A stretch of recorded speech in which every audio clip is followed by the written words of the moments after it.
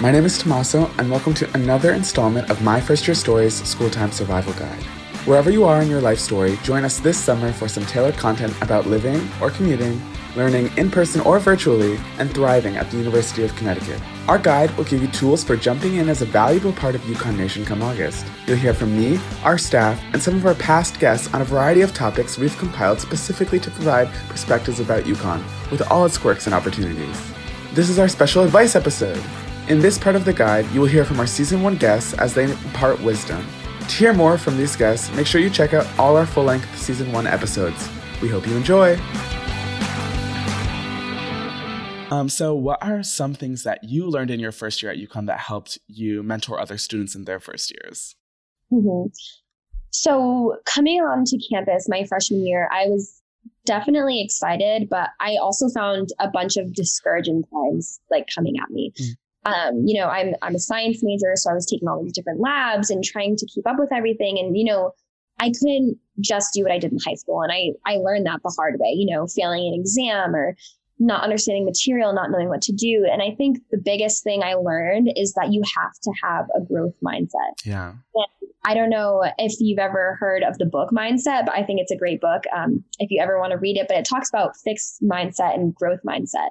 And, having a fixed mindset means that you're afraid to challenge yourself because you're afraid that you're not going to succeed. And that was what I was stuck in freshman year for sure. It was like, if I take this exam, I'm probably going to fail because I'm so confused, and I'm not going to push myself to try and learn anything else because I'm just so discouraged. And I think that a lot of people are in that fixed mindset coming into such a new situation. They're like, I don't want to challenge myself because what if I don't succeed and I fail?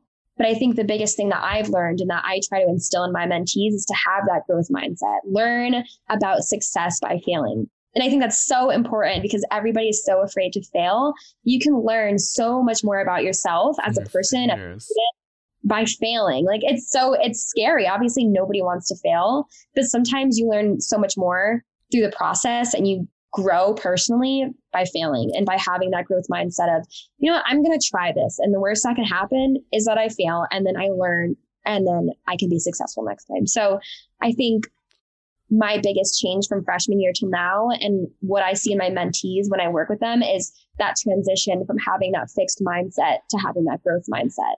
And I think that's so important. Yeah, that's such a great piece of advice, especially because a lot of students coming here are top of their class in their high schools and are used to being the best and not failing. And then all of these students are now in the top of their class and they fall somewhere in the middle. And it's definitely difficult. It's difficult for some of them, especially some of my friends. And your advice is definitely the one that people should take. And I think that's why we started this. That was one of the reasons why we started this podcast, is to show other people's failures and show that that wasn't the end for them and that they've just kept growing, like you said, and kept pushing forward. And that's something so important. Yeah. So you've given a lot of great advice this episode. Is there any other advice you'd give our college student listeners? Yeah, I want to just center, I think these questions are wonderful. I would center self-care, but community care also. Yeah. I think you all are dealing with so much right now. It doesn't need to be stated. This is a lot. And I think in this difficult time, all of us need to take care of ourselves, but also need to take care of each other. And so to return to that mutual aid frame, to return to this notion that, there are a number of ways to get help if you need it through friends and family and asking for it. It's okay to ask for help because our society is so rooted in individualism and acknowledging weakness can seem as a personal deficiency. But, I always tell students getting support from friends and family is important, and also getting support from professionals. So I do tell my students, I go to therapy, I talk about things that are troubling me. And I, didn't grow up necessarily in a culture that valued that, but have educated myself. And we all have, I think, for those of us that are learning to accept and understand the role of mental health in our day-to-day. So this work is hard. And I think, as you noted, Tommaso, it's a long haul. And if you look at people that have been doing social justice, racial justice work for decades, you really, it's hard to not to notice, but the ones that have been doing it for a long time have wonderful practices around what they eat and how much they exercise, and whether it's yoga or going to the, do runs, go to the gym, being vegan, meditative practices. I think there's a connection there. I haven't seen any studies, but I can but tell there has to be. There has to be. So finding, even on the busiest day, time for yourself to think, to recenter, to think about what you're putting in your body, to think about, who you need to connect with. I think that's so important. And I don't think people expect, law professors to say that. No, but I it's think true. It's so important. We need you here. We need you well. We need you happy to do this work, because this work, racial justice, fighting anti-Blackness, fighting the legacies of structural oppression, it requires a lot of love. It requires a lot of persistence, and it requires perseverance. And you can't persevere if you have no energy, if you're not well. So thinking about that too. That's what I think kind of one of the things I sort of learned in my first semester is not getting caught up in kind of everybody else's thinking, and just like you said, setting aside those hours in the day where you're like, this is how I need to kind of refresh and be my best self for everybody else. Well, and that kind of brings me to my next topic. So what are some of the top issues or concerns, challenges that you see first year students face? Well, and today is kind of a tough time to tell. Right. I mean, with COVID, we have a whole set of things. But, I think for first year students, the adjustment of figuring out who they are and what they want to be involved and engaged in, what are their passions, trying to investigate, sort of having a sense of what are my interests, and then how do I pursue those interests and get engaged in those things. With a lot of pressure from society and family sometimes that tells them different kinds of messages. Right. So right now STEM is a big push, and the job market is a big push. So I think a lot of students feel there's lots of pressure you have to be a certain thing to get a certain kind of job. Being sort of from a more liberal arts point of view, from my perspective, and I still believe it's true today, is that we don't know what those jobs are going to be in the future. No one can tell. And, when I graduated in 1980, there was no internet. So, I think that the jobs that are today, we didn't even imagine when I was going to college. And I think that's going to be the case in the future. So how do we prepare for that? Obviously, there are fields where you have to be certain kinds of majors. But so then how do you help students kind of get outside their comfort zone to kind of explore different things that will give them the kinds of skills and thinking, habits of mind to be prepared for what those new jobs are going to be? Yeah, and FYE creates such a great space for that, because coming into, like you said, a research in university, it is intimidating. Exactly. It's intimidating, and the journey is different for everybody. And that's hard to realize when you come in. Everybody thinks there's a right way to do it. Yeah.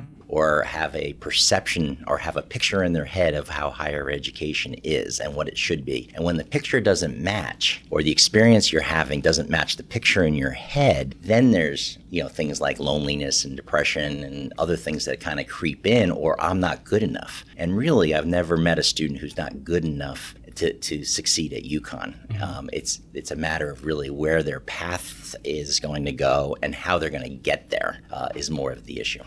Right. Justice, when you got to UConn, you were heavily involved in a variety of clubs and groups like UConn Hip Hop Collection, Leadership and Diversity, NEAG School of Education, and held lots of leadership positions. How did you find time to enjoy and participate in all of these activities on top of schoolwork? Oh, much love, much love. I think it goes back to what I said before when I was talking about my mom telling me the story of make the best of an experience that she never had. And that's what I would hear. Like my mom and pops would say that, make the best of an experience you never had. And that's the energy that kind of fueled me. I went to the Academic Achievement Center my first semester, and I got a lot of help with time management, taking notes. I mean, Bio 1107 kicked my butt. I was taking that class and I was like, what am I doing kicking butts.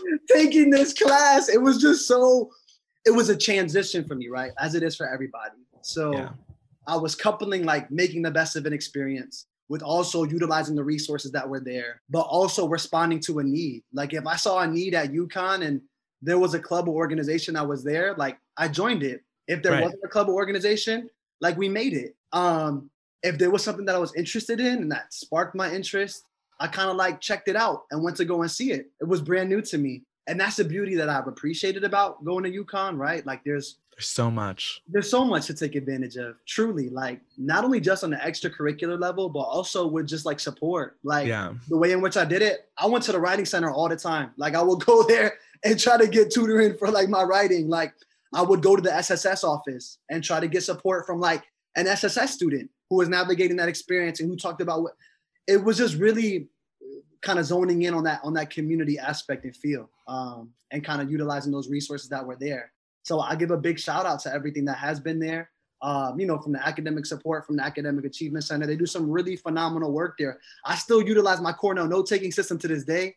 I still utilize my mind maps. Like when I'm organizing like talks in my head and when I'm giving things like that, like I still utilize that stuff from my first year.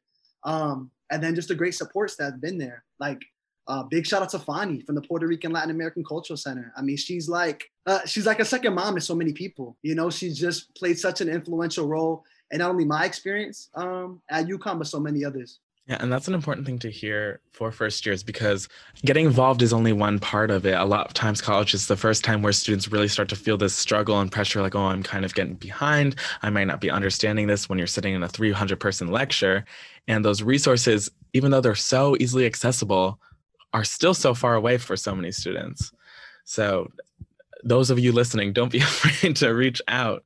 So sort of transitioning the conversation to more of your life as a researcher, what can you tell students who want to get involved with research at UConn? Any advice? Yeah, so I sort of had an in, which unfortunately for our department, it's very difficult for undergraduates to get into a lab. There are opportunities for sure, but we're such a small science department that it's very difficult for undergraduates to secure positions for multiple years.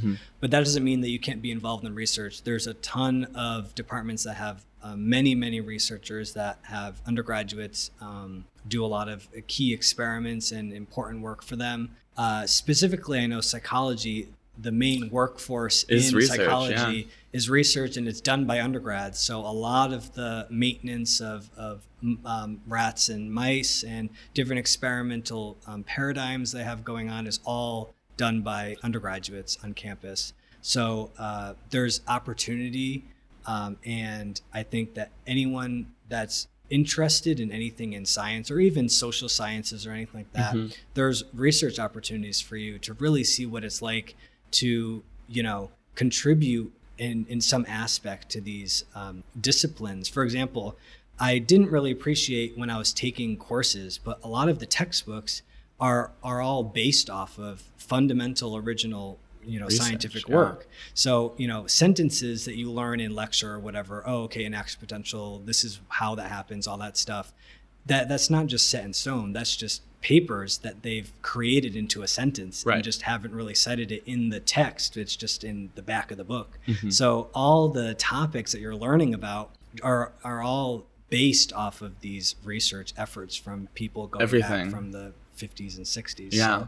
So it's for me, it was really interesting to be able to even make one sentence in a textbook. Like, I contributed that much to this field. That would be super cool. So yeah, and just knowing that is kind of the physical proof of all that hard research work. Exactly. And kind of moving towards our closing questions, thinking more big picture, what do you think the purpose of college is? Speaking off of my own experience, honestly, it might sound cheesy, but finding yourself is I think college just epitomizes that. And by which I mean, before I came here, I'm not afraid to say that I was very conflicted with my, I have my white identity and my Native identity. And I was very conflicted on how to embrace those together. Especially, given our history between both. But the thing about college for me has been you have to it's okay to let go of what you think everyone expects you to be and do. And if I had not told Dave, I want to, embrace my Native culture and I want to get involved, I probably would have just left it behind, which is just the worst thing to even think about now looking at where I am. But college for me has been you get to embrace your fullest self and people appreciate you for that. So I would say college for me is not about, obviously I got to get a degree, but it's about finding your true passions, and through that, I feel like you find yourself. Yeah, because the degree is just the byproduct of it. You know, it's just, you're getting it already along the way. And I completely agree with that, because a lot of times when I ask this question to our guests, it's like to get a job, to pursue your passions and stuff. But you're absolutely right. It's about coming out these 4 years as a contributing and contributing member of society that will create a better place, like you said, for our future ancestors. Right. 100%. Thanks for listening. Roll skis!